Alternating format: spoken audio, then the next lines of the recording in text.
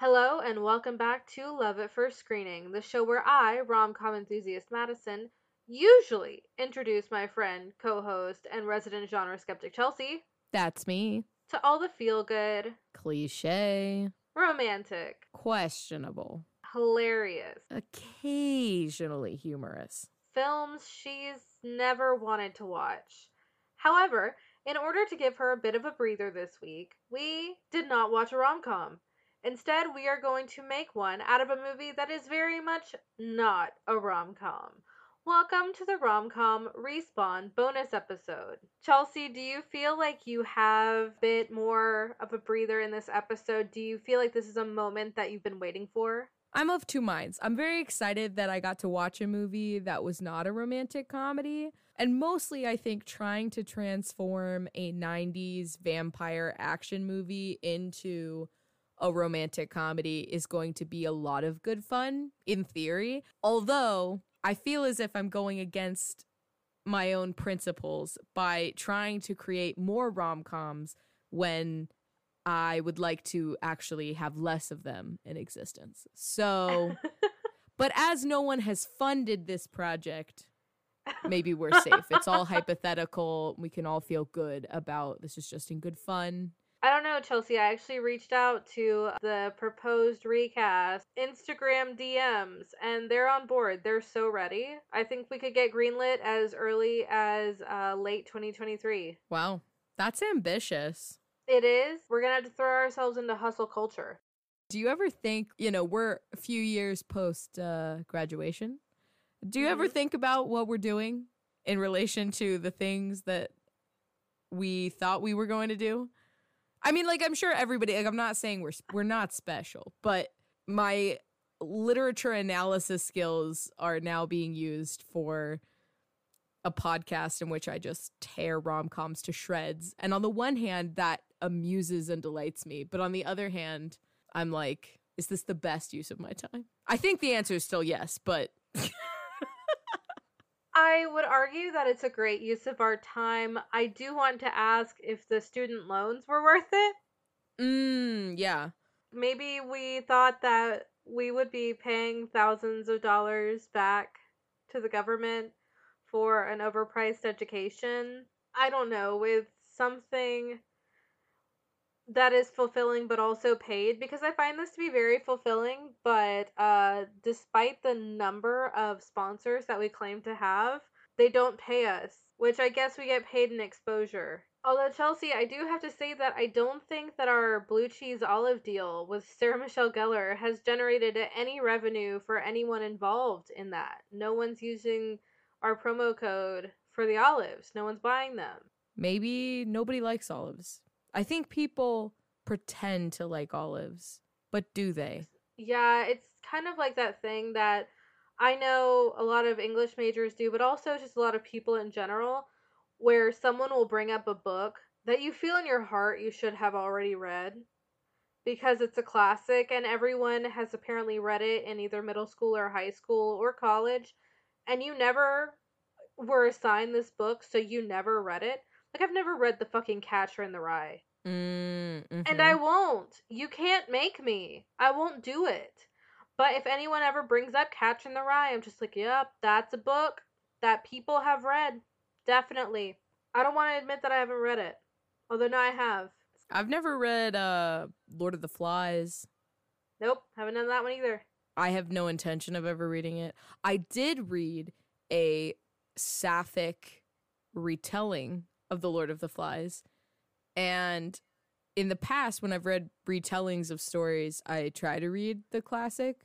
But in that one, I was like, it's fine. I don't need to. When other classes were reading Lord of the Flies, the class that I was in at the same level and everything was reading a separate piece. Have you ever read a separate piece, Chelsea? I have not. However, I was in a very small 5-minute short film for an English class because my partner had read that book. I read a different book. I don't even know what book I read. But she wanted to make it about a separate piece. So that exists somewhere in my Google Drive. Maybe I'll show it to you. I look forward to it because I feel like that short film could be leagues better than the book. And if anyone is offended by if that's your favorite book for some reason, one buddy, there are so many other books that are way better than that. I was originally mad at the end of Kate Chopin's The Awakening. Which have you read it? I have not. Okay, spoiler alert to you and everyone. At the end, she just kind of like abandons all of her responsibilities to her husband, to her children, and she just walks into the sea and drowns. And that's the end of the book. That's a whole ass mood.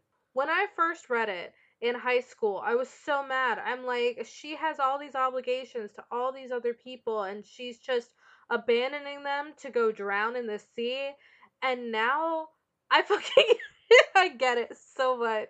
So I want to take back any shit talking that I said about that book, but I will never stop shit talking a separate piece. Look, there's honestly the classics I have read, I like barely remember. I know I've read The Great Gatsby more than once. None of it has stuck. Why more than once? I don't know. I don't know why I read it more than once, but it wasn't my decision either time. I know that much. So, Yeah, once is enough for me on that one. it's not even a long book, No. but both times I was like, why? Surely there's other, look, since we're already off on a tangent right at the top, all I'm going to say is that, I wholeheartedly believe that there are value in these classics if you're studying like an evolution of literature. Mm-hmm. But in terms of the value of them independently, I don't think they're any more valuable than contemporary works. So there are contemporary works that talk about the same social issues. There are contemporary works that have similar themes. So why is it that there is a group of people that insist on reading the classics when the assignment, and I'm saying that in full hand quote, scare quotes, assignment, is more about an independent book? Like, I totally understand if you're a literature student and you're studying how did we get from, like, how did this genre evolve? That makes a lot of sense to me, to go back and read classics and to read weird underground literature that probably people haven't read. But that's a different animal than a high schooler reading To Kill a Mockingbird. Which I also haven't read. I have read To Kill a Mockingbird, but anyway, that's my 2 cents. But there are a lot of people that get up in arms, and honestly, the people that get really pissy about it and like, oh, kids don't have to read these books anymore, like, what happened to the classics? These are people that haven't read a book since high school, and they're now like 55. Always, these are not people that are reading current things. Because if they were, they would not be upset or scared for the state of education because of the books kids are reading. In fact, they would be really excited. Like, the things being written now, we're writing about things that are happening now. Yes, there are things we're going through now that we've went through 50 years ago, but there are things we're going through now that we couldn't even conceive of 50 years ago. So read widely, but like, you should be reading contemporary work. Okay, I'm gonna get off my soapbox, but that's what I have to say on the subject. So I don't feel bad about not having read some of these classics, because honestly, I've read other things.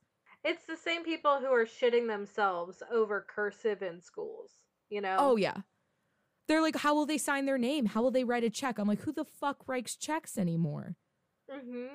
Like, and they act like, the style of cursive writing hasn't evolved since its creation. I bet that most of them couldn't even read much earlier documents that were technically written in a cursive style. I bet they'd be like, I don't know what the fuck that says. It looks like fucking hieroglyphics. Exactly. I had a coworker once bitch about the fact that nobody knows how to balance a checkbook anymore. And I was like, yeah, because nobody writes checks anymore.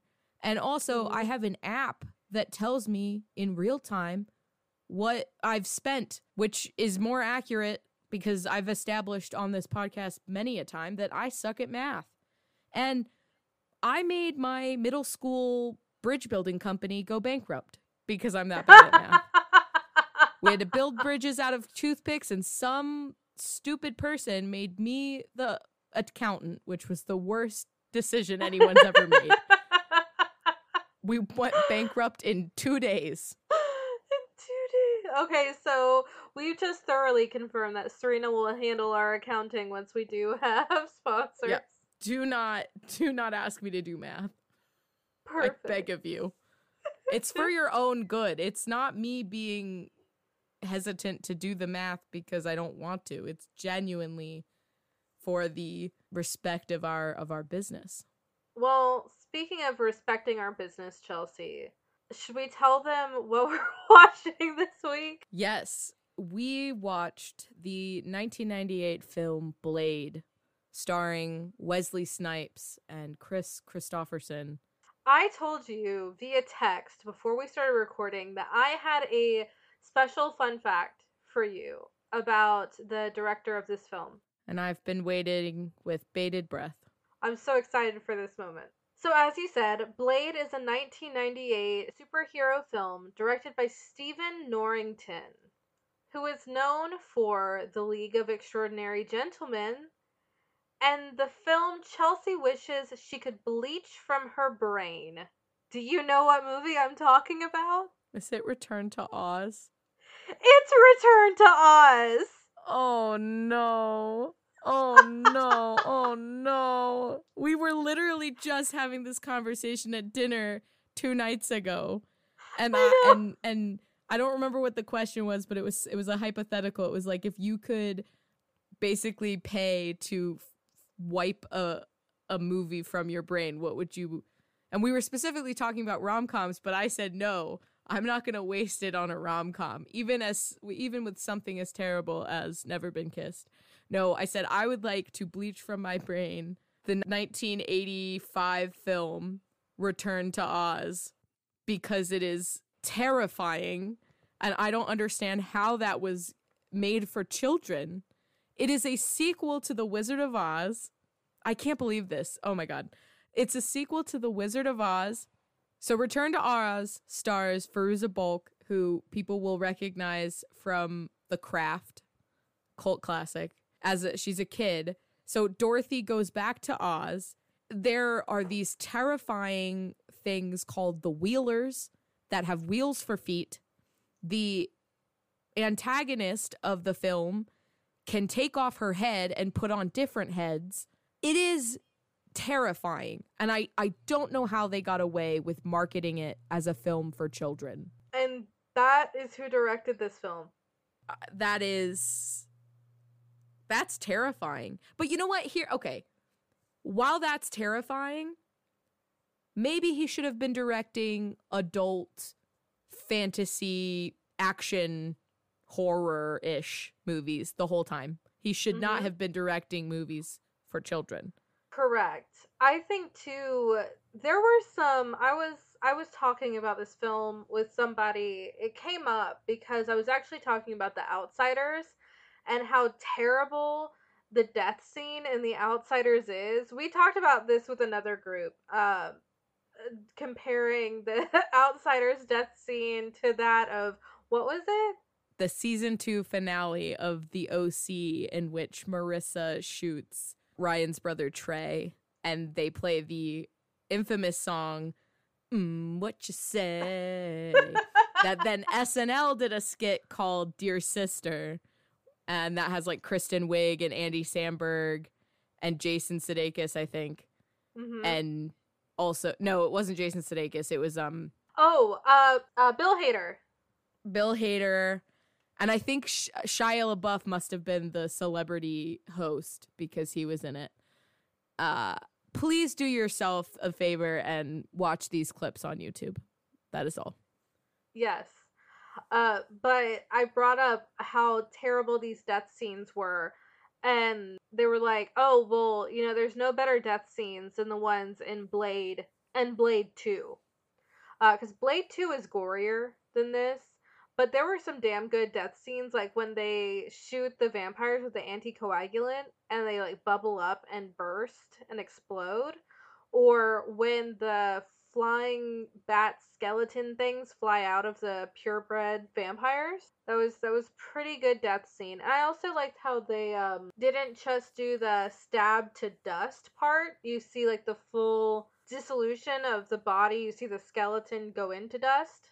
So good death scenes in this movie. But this is based on the Marvel Comics superhero Blade, which pulls from Balkan folklore.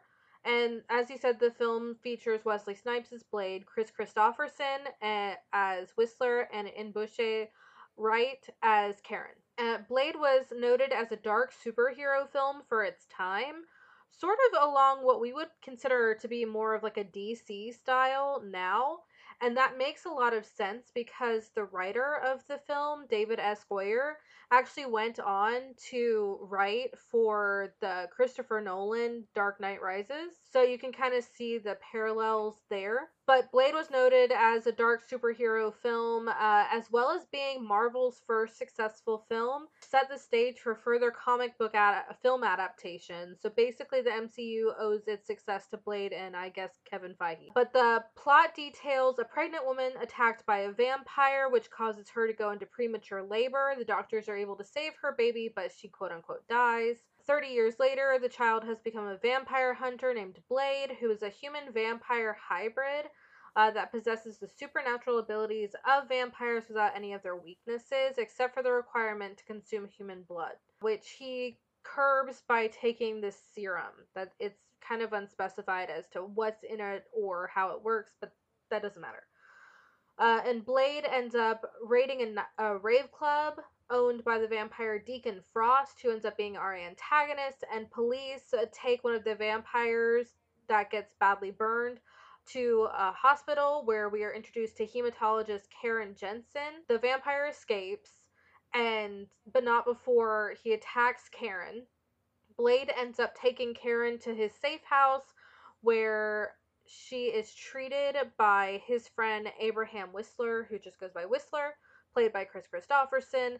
And Whistler explains that he and Blade have been waging a secret war against vampires using weapons based on their elemental weaknesses like sunlight, silver, and garlic.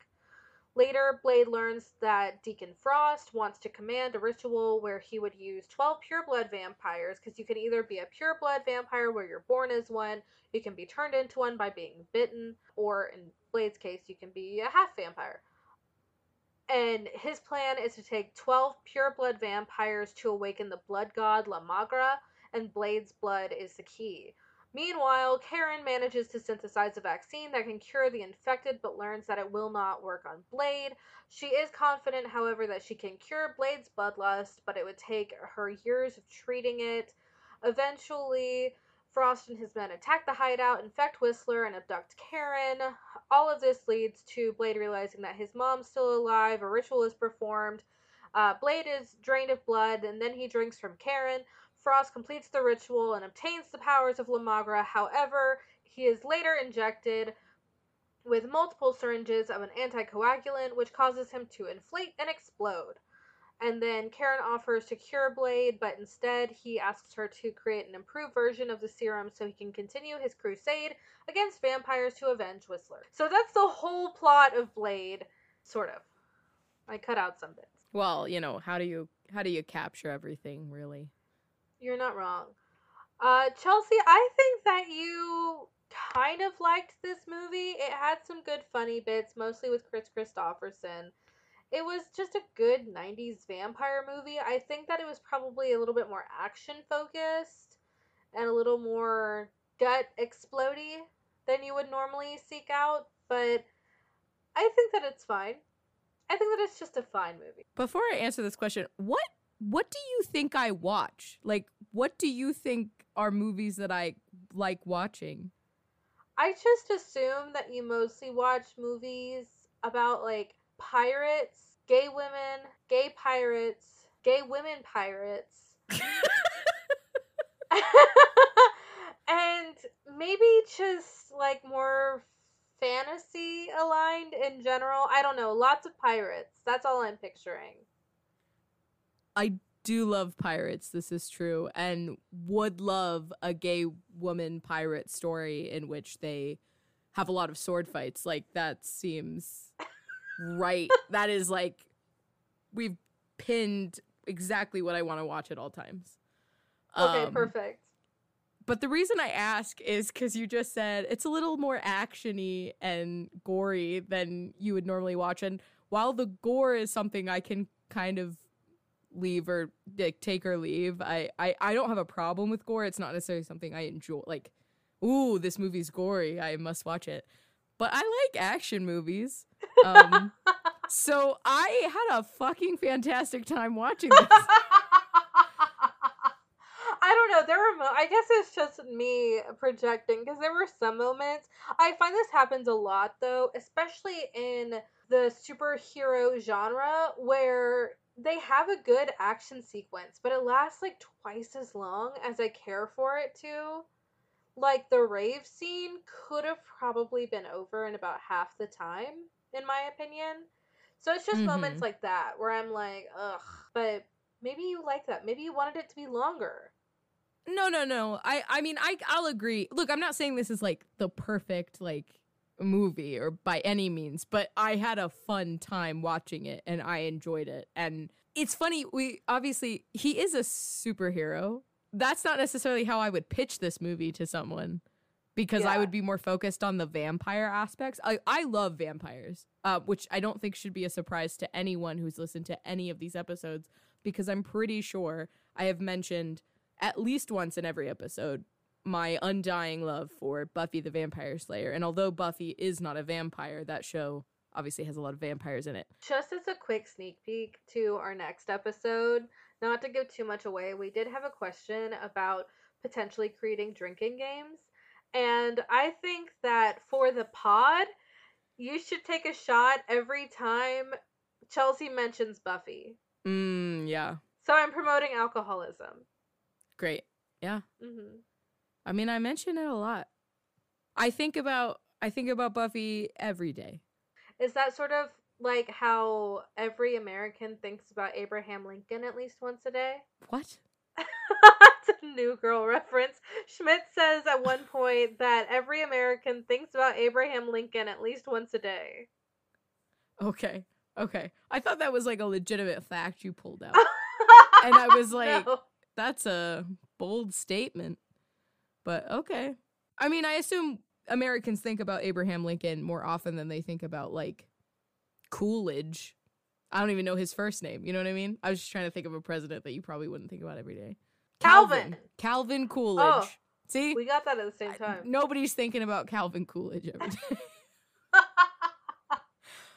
But back to vampires. Mm-hmm. Love Buffy. I watched The Vampire Diaries when it was on TV.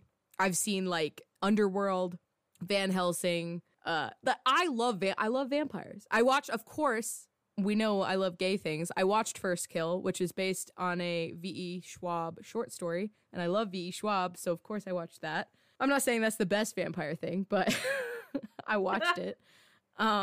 Yeah, I love vampires. So I honestly am shocked I didn't see this because this came out right around the time like some of the other things I've mentioned, like in that same era. So I'm surprised that I never saw this, but I will be watching the other two movies. Mark my words. I haven't seen the third, but I have seen Blade 2. It's a bit gorier. It's just that the vampire things in it are much creepier. So I think you would like it. No, in Underworld, not to just spoil it, but if you haven't seen it by now, whatever. But the guy at the very end, one of the main vampire guys, they slice and it looks like nothing's happened, but then this line appears on his face and then half his face just slides off. Uh-huh. And this shows you how long ago I was watching this movie. I had it on my iPod, and you used to be able to put movies on your iPod, and I loaded that I had on my iPod, and I used to turn it upside down because the screen didn't flip, so then I would watch his face fall up. That entertained me a lot. I just love to watch his face fall up instead of down. Have you ever talked to your therapist about this? No, I actually kind of forgot about this until just this moment. So, but my whole point here is love vampires, and I don't mind gore.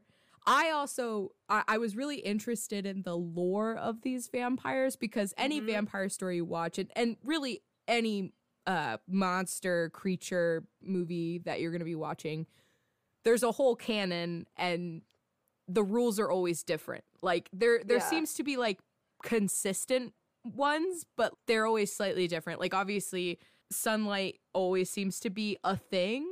Most of the time it's deadly, but in here it seems as if they can use sunscreen as long as I mean they're not really in direct sunlight, but you know, so I thought that was I got a kick out of that. But you know, in other films it's like no, you're definitely dying. I mean, in Buffy you've got vampires like using sewer systems, or like the hilarious scenes where Spike's like under a blanket running from shadow to shadow and he's like steaming. Or the episodes where he's driving a van that everything is completely blacked out except for a little hole in the windshield. You know, it's funny you should mention that, and I'm mad because I don't remember what this movie is called, but it might be called Daylight or Daylighter. I don't remember, but it's like a futuristic movie where all vampires have basically taken over. They have cars where they like can turn on like an electric or like a digital screen to see out of the window during the daylight if they're driving. Like I remember that being a thing that the vampires had. Daybreakers. Okay, there you go. Yeah, I knew it was something like that. Yeah.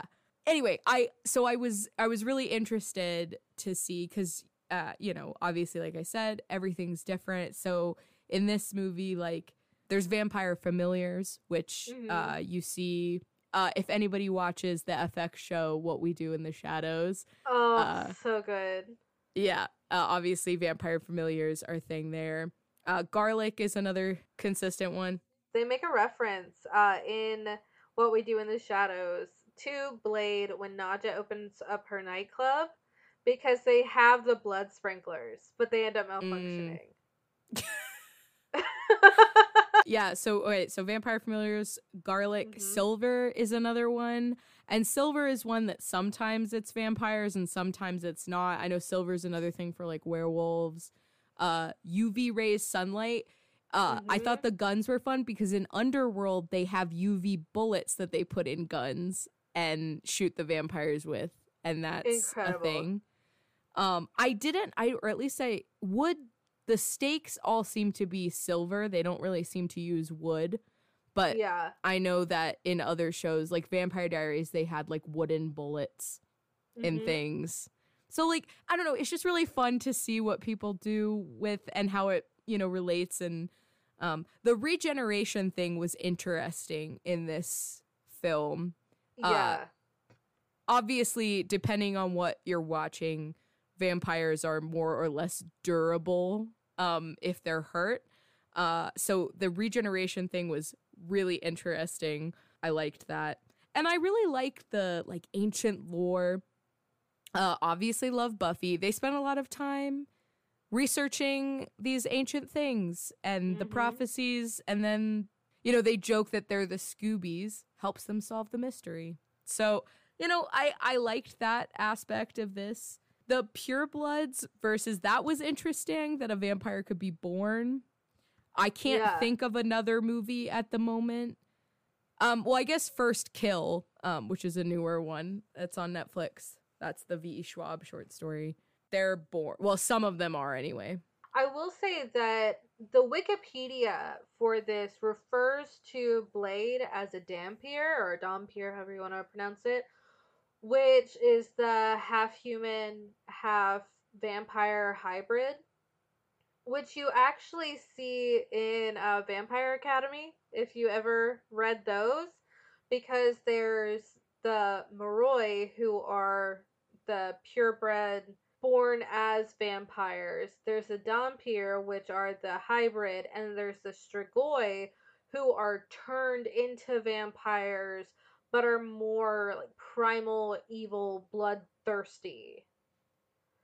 So you see, and I was like, oh, look at my middle school and high school hyper focus just really come into play here. Yeah. No, it's like, it's really, really fascinating. And obviously, I have a book on vampires, and it separates it by continent. So it's stories about vampires from around the world, and it talks about the mythology. The one I can think of off the top of my head that I know what it's called is a Filipino vampire called an Aswang. And they used that on the TV show Grimm. I don't remember what channel that was on, if you ever watched it, but he's like descended from the Grimm, like it's what the Grimm fairy tales. But I know that there's an episode where they deal with the Aswang, which is really interesting. So yeah, anyway, look, cool. It's very cool. I love vampires. Aside from the vampire aspects of the film, it is a very 90s action film. One of the things that I immediately clocked is like the long black leather coat.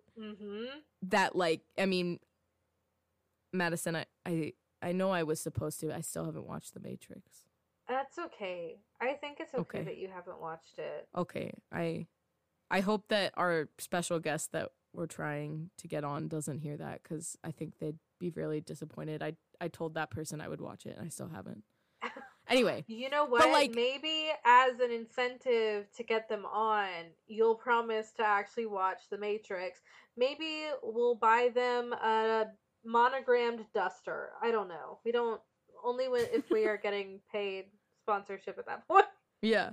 But like, so Blade is dressed, my point is Blade is dressed like Neo, and also like Kate Beckinsale's character in Underworld. It's a very distinctive silhouette that I think they used. I mean, even Spike wears a long leather coat. I mean, not that that's specific to vampires and Buffy, but it's definitely like a nod to, you know, some of these things. But that came out around the same time. So, anywho, I just think it's really interesting. I thought that was funny. Obviously, there are some things in the film that like you're not gonna like, but look, if you go in thinking this is a late 90s action flick, you're going to have a good time. I just don't understand how you couldn't. And there were definitely really funny things that I think caught me off guard, because it's definitely an action movie, so it's not what I was expecting. This isn't an action comedy. It's just that these moments of levity that happened, like, I was really caught off guard. So. Oh, yeah. I mean, just the existence of Whistler. He is one of the most prolific and greatest songwriters of contemporary music. And not only that, he is also in my top 3 artists of people who should definitely write songs, but never fucking sing them. Tom Petty is included in that list. I love Chris Christopherson's songs. He should never sing them. Terrible singing voice, that man. But in Blade, he was fucking hilarious. I also really liked, towards the very end, when Blade is defeating Deacon, that he looks at him and goes, "Some motherfuckers are always trying to ice skate uphill." Iconic. So yes. Surprisingly funny. Also, when Blade has to fight the child, when he's among all of the... when he's in the vault looking at all of the vampire historic texts, and there's just a literal, like, young girl in there, and he looks at her like, "I will help you," and then she just tries to kick his fucking ass. Amazing. I think we should have more young women doing that. That'll defeat the patriarchy. But did you have a favorite funny part? 2 of the ones that I like, just that are very subtle, after the bloodbath rave, the one guy, the redhead guy who's Quinn's minion, no, his name is Quinn, he's Deacon's minion. The guy Quinn, he like shoots the silver piece at him and it stakes him to the wall, and Blade just kind of gives a like fist pull, like, yeah. Like, that was very funny. Yeah. It was very funny because he's very serious. He's got the dark glasses on. And so it's like a moment of levity after this really long action sequence. So I thought that was really nice. Also, towards the end, Quinn, because he regenerates, which is also what kind of starts all of this, because that's how Karen gets bit and everything. But Quinn has Blade's sunglasses, and then when he gets Quinn at the very end, he catches the sunglasses, and it's very funny. Like there were all these little moments like that that are just they're really good Yeah. in an action movie like this. So I appreciate it. But yeah, there were lots of obviously Chris Christopherson was very funny. Whistler's great. But yeah, it was like there were these tiny things at moments that you really wouldn't expect there to be a joke. Mm-hmm. And it also a lot of these are if you blink you might miss the thing that's happening. Right. So, keep your eyes open, people. Just don't blink the entire time you're watching it. So Chelsea, we started out this by saying that we were going to make this into a rom-com. Cuz it's clearly not. Absolutely not. Mm-mm. How do we take this movie that you seem to have truly enjoyed and ruin it for you? Reverse engineer a rom-com, Mm-hmm. you say. Well, I think what we need to do is we need to start with the criteria that we judge rom-coms by to determine if they are a rom-com. We have 3. Do they date is the first one. So we need moments in this movie in which whatever pairing we're putting together are able to come together and connect.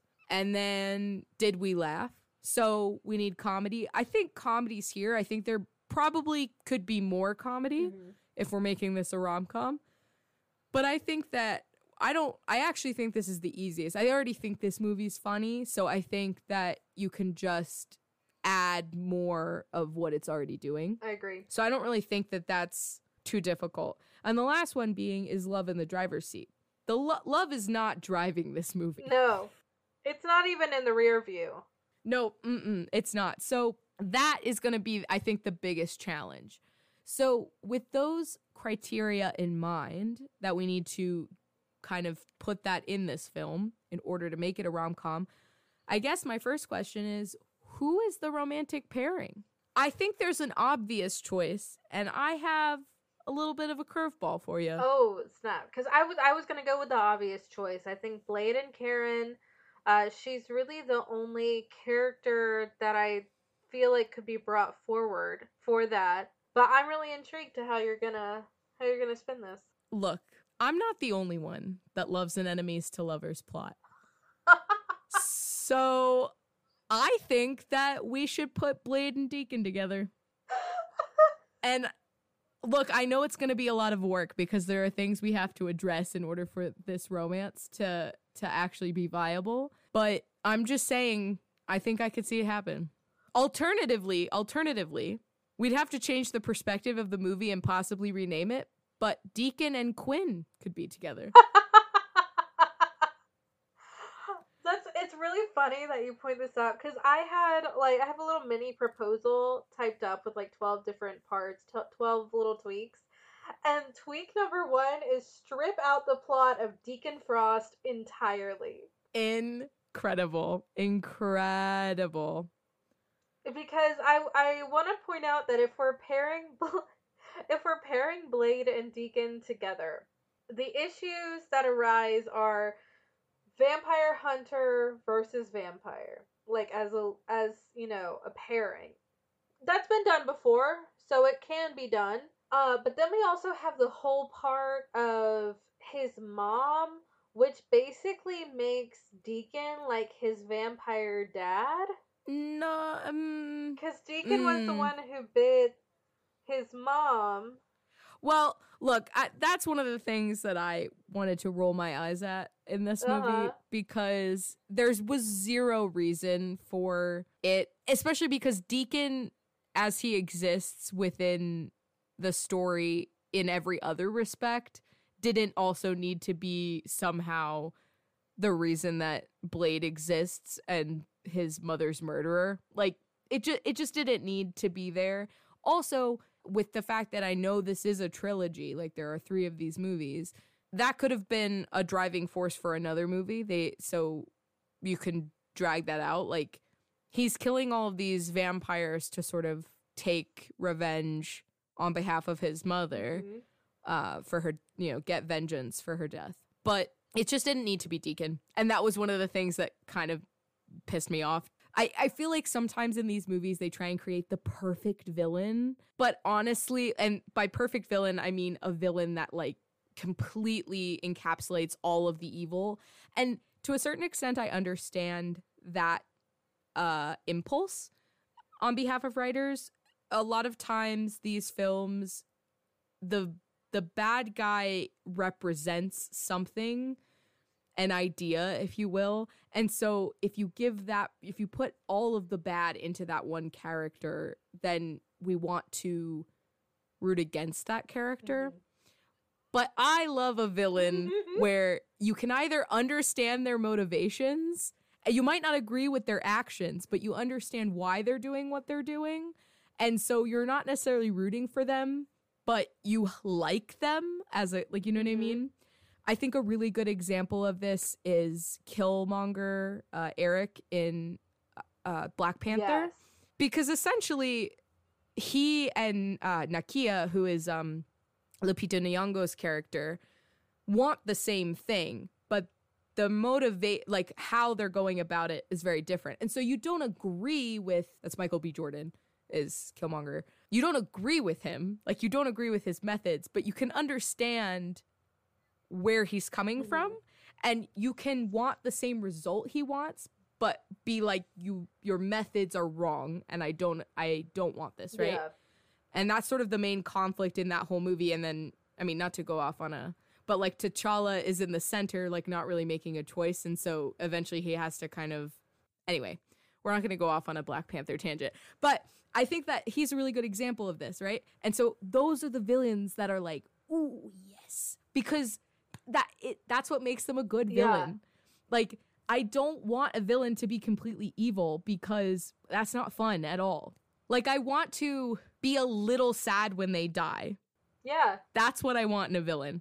I want to be a little sad, because the sadness comes from if someone had intervened earlier, or if they had been taken under the wing of person X instead of person Y, maybe things could have turned out different for this person, right?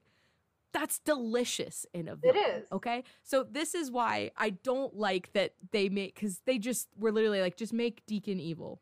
And Deacon also, this whole pure bloods, vampires ruling the world, kind of reminds me of X-Men and Magneto. And Magneto's another kind of like, he's the villain, but is he the villain? Like, you get what you're just like, you know what I mean? And that's another more complicated thing, because I think there's more you can say about, oh my God, I'm just getting very excited, but I love villains.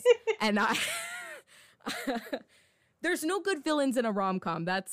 Maybe that's why I don't like them. I was about to say, I think that's why you don't like rom-coms. Yeah. I guess my point here is, I think what I'm imagining, and this wouldn't really work, I acknowledge this, without changing a lot, is I think if you have a love story in which Deacon and Blade are going about things in very different ways, I think the more interesting story, which is not a rom-com, is that Deacon does eventually go off and make really bad choices, and so you're not going to root for him. But think of the delicious, like, emotional trauma of him having to, like, kill his love. I don't know. I might be very twisted, but that feels good. That's a great villain, because you don't want him, you don't want Blade to have to kill the guy, but he has to, you know? So I don't know. I feel like I've put a lot of ideas. I wish we had really wish this episode we had a visual and we could cut at things out and have a storyboard idea going. Because we can create one before this launches and post it on social media. Yeah. So here's the thing. I'm fine with Karen being the love interest, but I think, how do we make this interesting? Because if we're going to make this a rom-com, it better be a good one. I don't want it to be a shitty, half-assed thing. So yeah, please tell me what you want, what you really, really want. I'll tell you what I want, what I really, I fucked up. This is the 90s, so. I'll tell you what I want, what I really, really want. First things first, we're going to strip out the plot of Deacon Frost entirely, which means that we're also going to strip out the return of his mother completely, because it was grossly incesty. Yep. We're going to bring Karen to the forefront. We're still going to have her same as in the beginning, with the same arc of getting bitten after the nightclub incident, but have the nightclub raid be just a routine sort of hunting that Blade does, rather than it being part of his tracking for Deacon, and have him be really dismissive towards her and reject her attempts to help with his vampire hunting. Like, we keep everything to where he takes her to the safe house, helps cure her and everything, or she helps cure herself. And once she's cured, Whistler is like, wow, she was able to figure this out. I wonder what else she can help with. And have Blade be really dismissive of it and be like, well, she just needs to get out of town. Like, there's nothing more she can do. And just kind of try to cut her off and blow her off. And then have her and Whistler work on shit and, like, cut up together. So they're actually, like, a really fun dynamic duo. Because I could honestly just have like a 10-minute montage of them together. And then have her come in at the nick of time on one of his hunts to save his ass and prove to him that she's super useful. And maybe she's been like training with Whistler or something like that, not just creating weapons and that sort of thing or serums, that sort of, but she's actually physically training as well, and then have them argue about how it was too dangerous for her to be there, and have her be like, I saved your fucking ass, and then have them angrily make out, and then have her after that be like, you need me, admit it, I make your life easier. And then you could cue an amazing mutual slayer montage of them cut with her working on weapons and serums with Whistler. And then I have two potential sources of conflict. The first is that we could have a conflict, because again, this is a rom-com, so the conflict can't have any serious repercussions. It has to be resolved pretty quickly, which you don't necessarily see in an action flick like this. And it can't have much bearing on the story in a truly traumatic way. So, number one, you could have a conflict that has Whistler getting in a pinch, but he's fine because she helps save him, and have that moment be the moment that Blade confesses his love for her because she saves the only family slash father figure that he's ever known. Or, alternatively, you can keep the scene where he bites her because his serum runs out like mid-fight or something, and have an arc where he's racked with guilt and she has to convince him that she's okay, and this can be solved by her perfecting the serum that fixes his thirst. And then in the final scene, you have them kicking ass together and then arguing over what's for dinner. I like this, but I think you've just written an action romance rather than a romantic comedy. That's fair. Romance has to be the driving force of this, and in order for that to happen, I think that probably the easiest is to have this be an established relationship. Maybe she's kidnapped. He has to go get her back. I also feel like instead of him being this like current vampire hunter, maybe he, hung up his crossbow, so to speak, his cool S-blade things, He wasn't going to do it anymore. She was working on a serum for him. He's just going to be human. He's going to take a step back. He's like, you know what? I don't want to do this anymore. But she gets kidnapped. So not only does he not have the serum, but the love of his life is gone, taken by his mortal enemy that brings him out of retirement.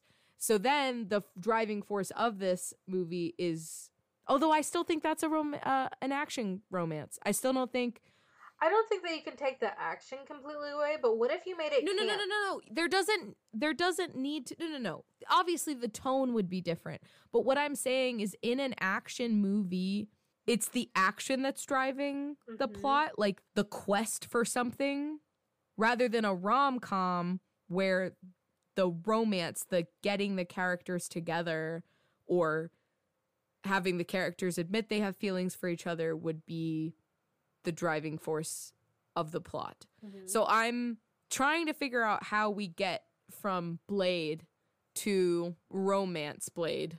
What if we make it camp? Okay, yes, but how is love in the driver's seat in a camp Blade?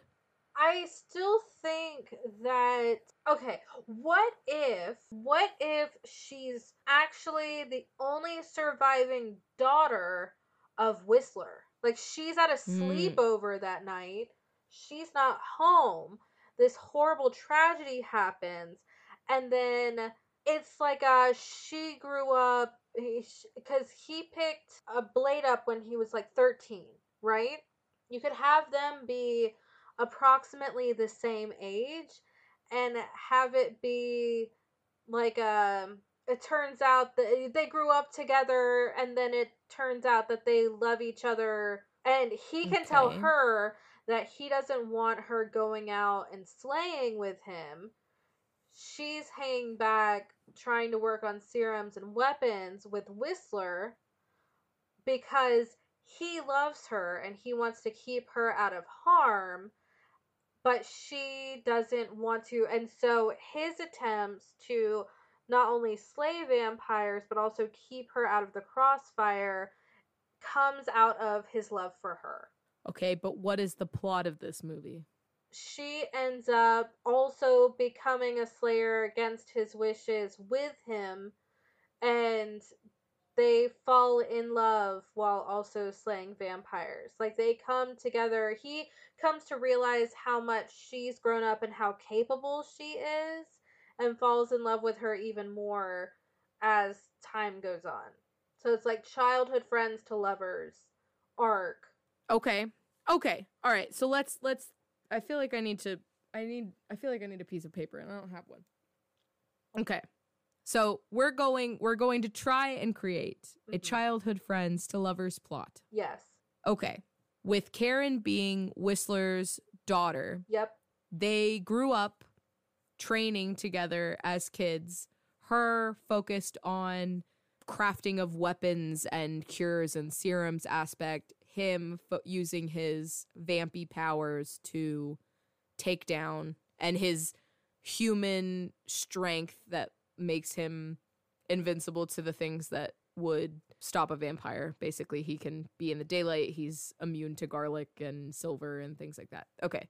Fast forward to present day, where Blade is okay. I actually think you need another scene. Okay. Okay. Either get rid of, or I don't know, because if we're getting rid of the mom thing, do we need the bit at the beginning? I don't know. It's explaining the lore. So I guess you have the beginning, he's 13, whatever. Then I think you need to have them as like 18, 19, 20. Maybe it's clear that they both like each other, but Blade's very resistant to letting her train with him or doesn't want her to go out and get hurt. And then we need a split.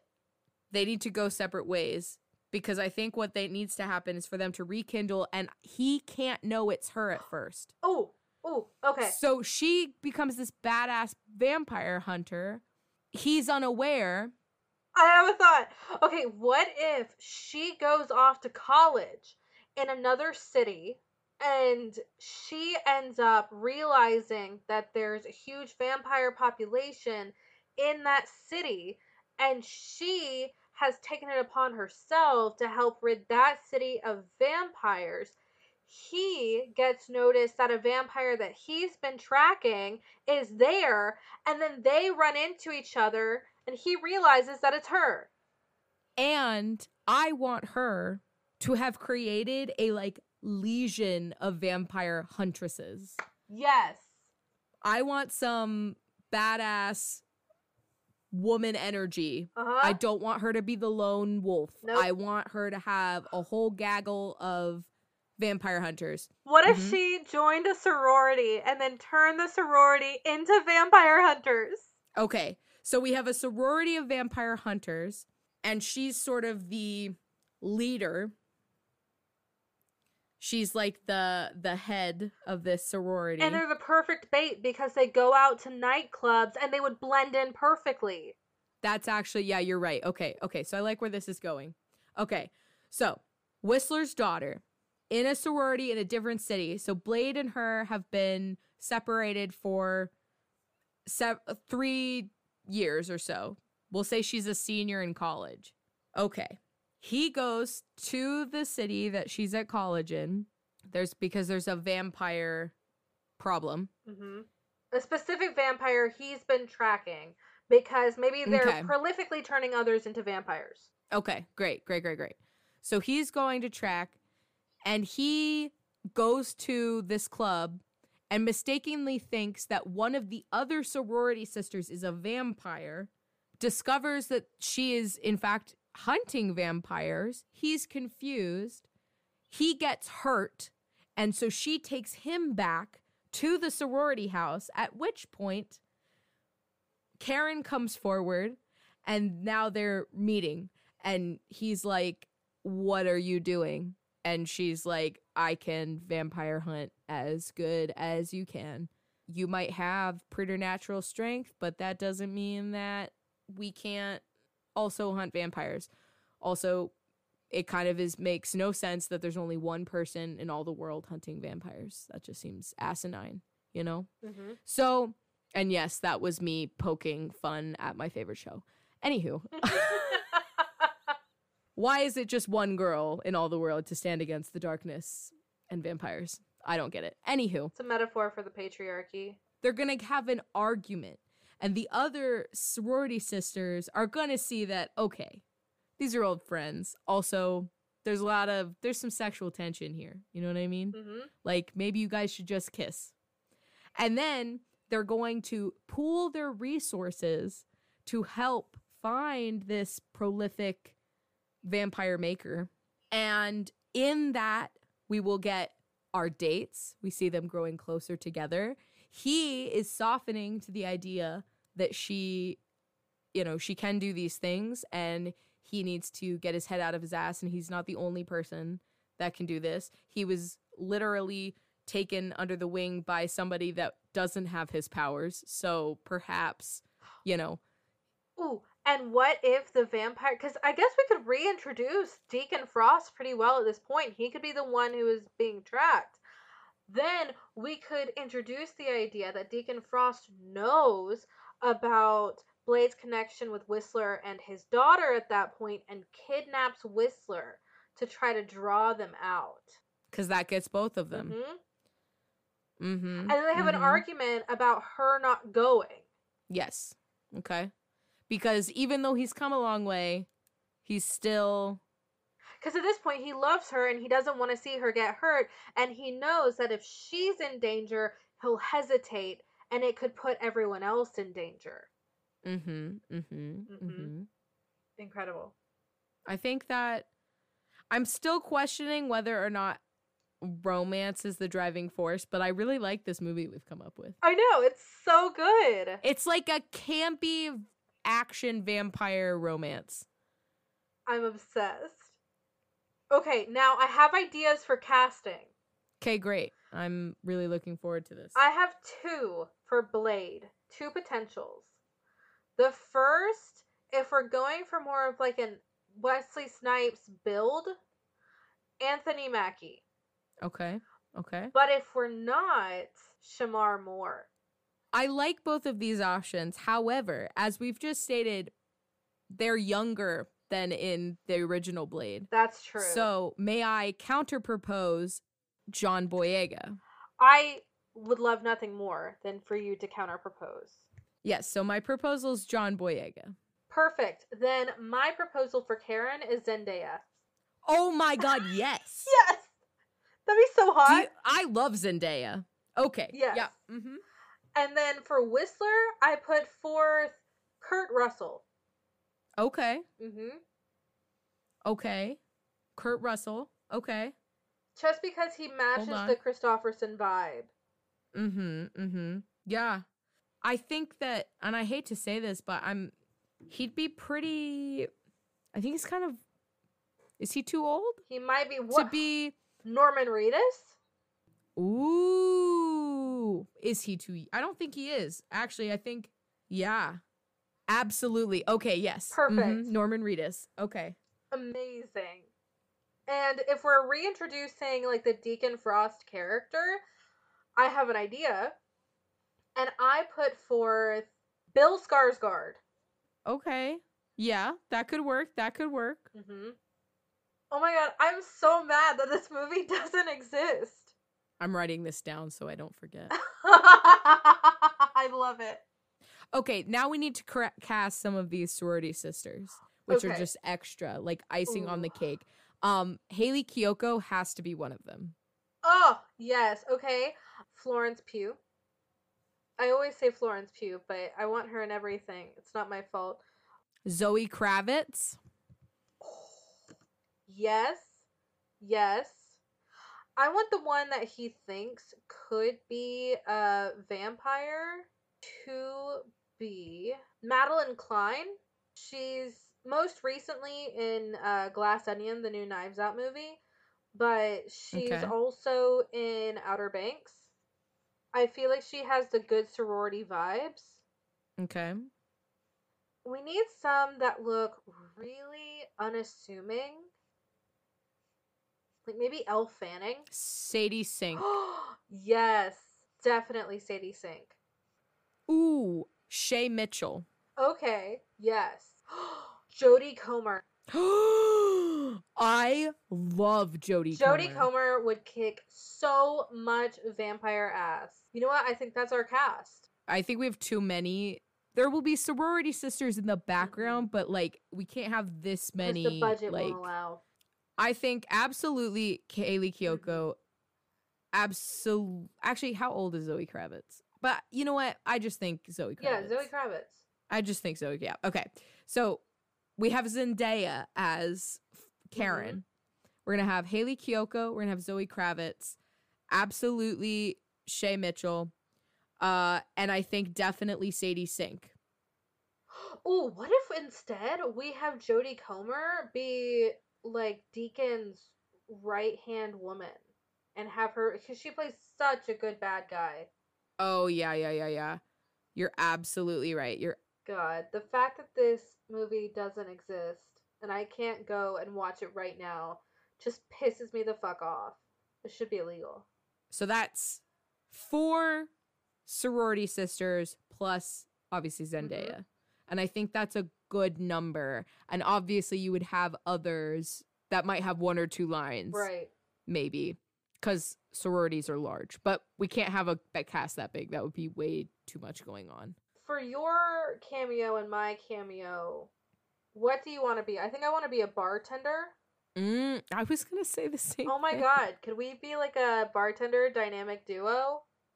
You know what? Maybe Blade comes into the bar trying to suss out some stuff, and he comes up to the bar, and like one of us has shaking a cocktail shaker, and he goes, "Hey," and he asks a question, and then we both just go back and forth, sort of like the old men in the Muppets. Okay. Yeah, just briefly to sort of give him the skinny on everything. I think that would be very fun. This is so exciting. Listeners, please write in on what role you would like to play, what cameo you would like to have in our new adaptation of Blade, which is now a rom-com of sorts, and is nothing like the original source material.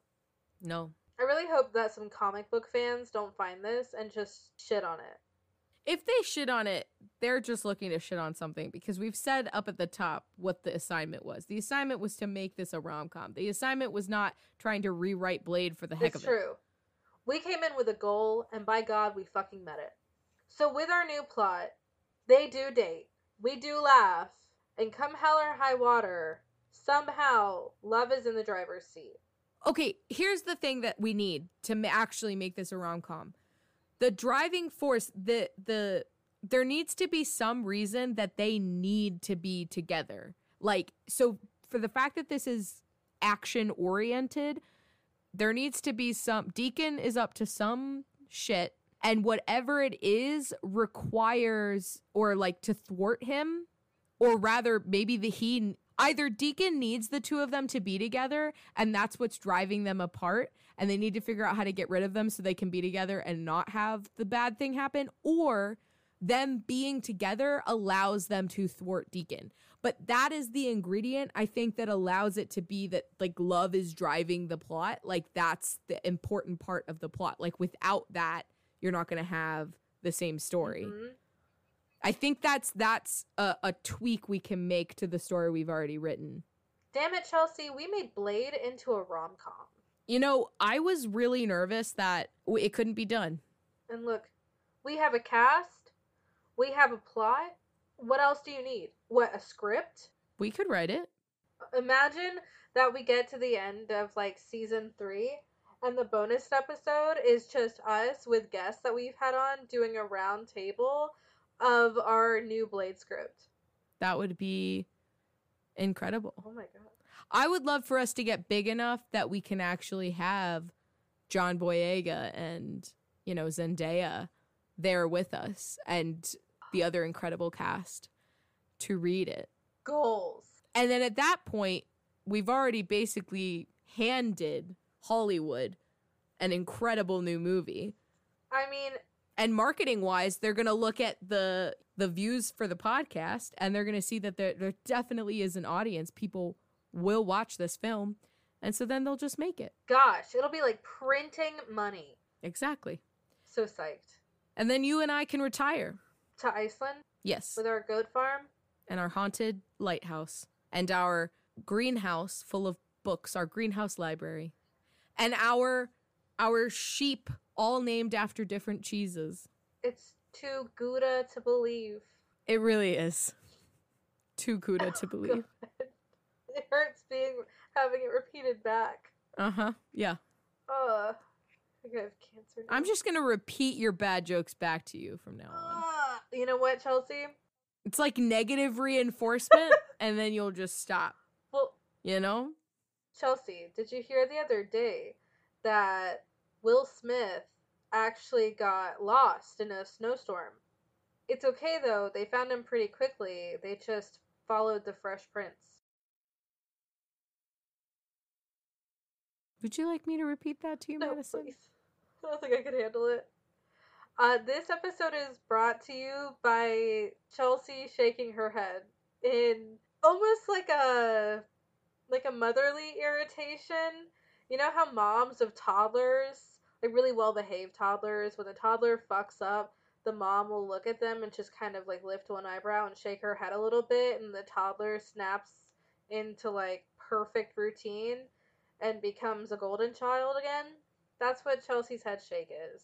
May I propose one fix to the movie we've just written? Absolutely. I think so much creativity has to go into this that a lot of times when we recast things, we're doing a very one-to-one type of casting. It's true. And I think we were too short-sighted. I think Jodie Comer should just be Deacon. Yes. Oh my god, yes. And if you want Deacon to have a little blonde boy toy, then we can give her that. What if Jodie Comer has a himbo sidekick? I love that idea. Perfect. Great. What if you cast Joe Keery?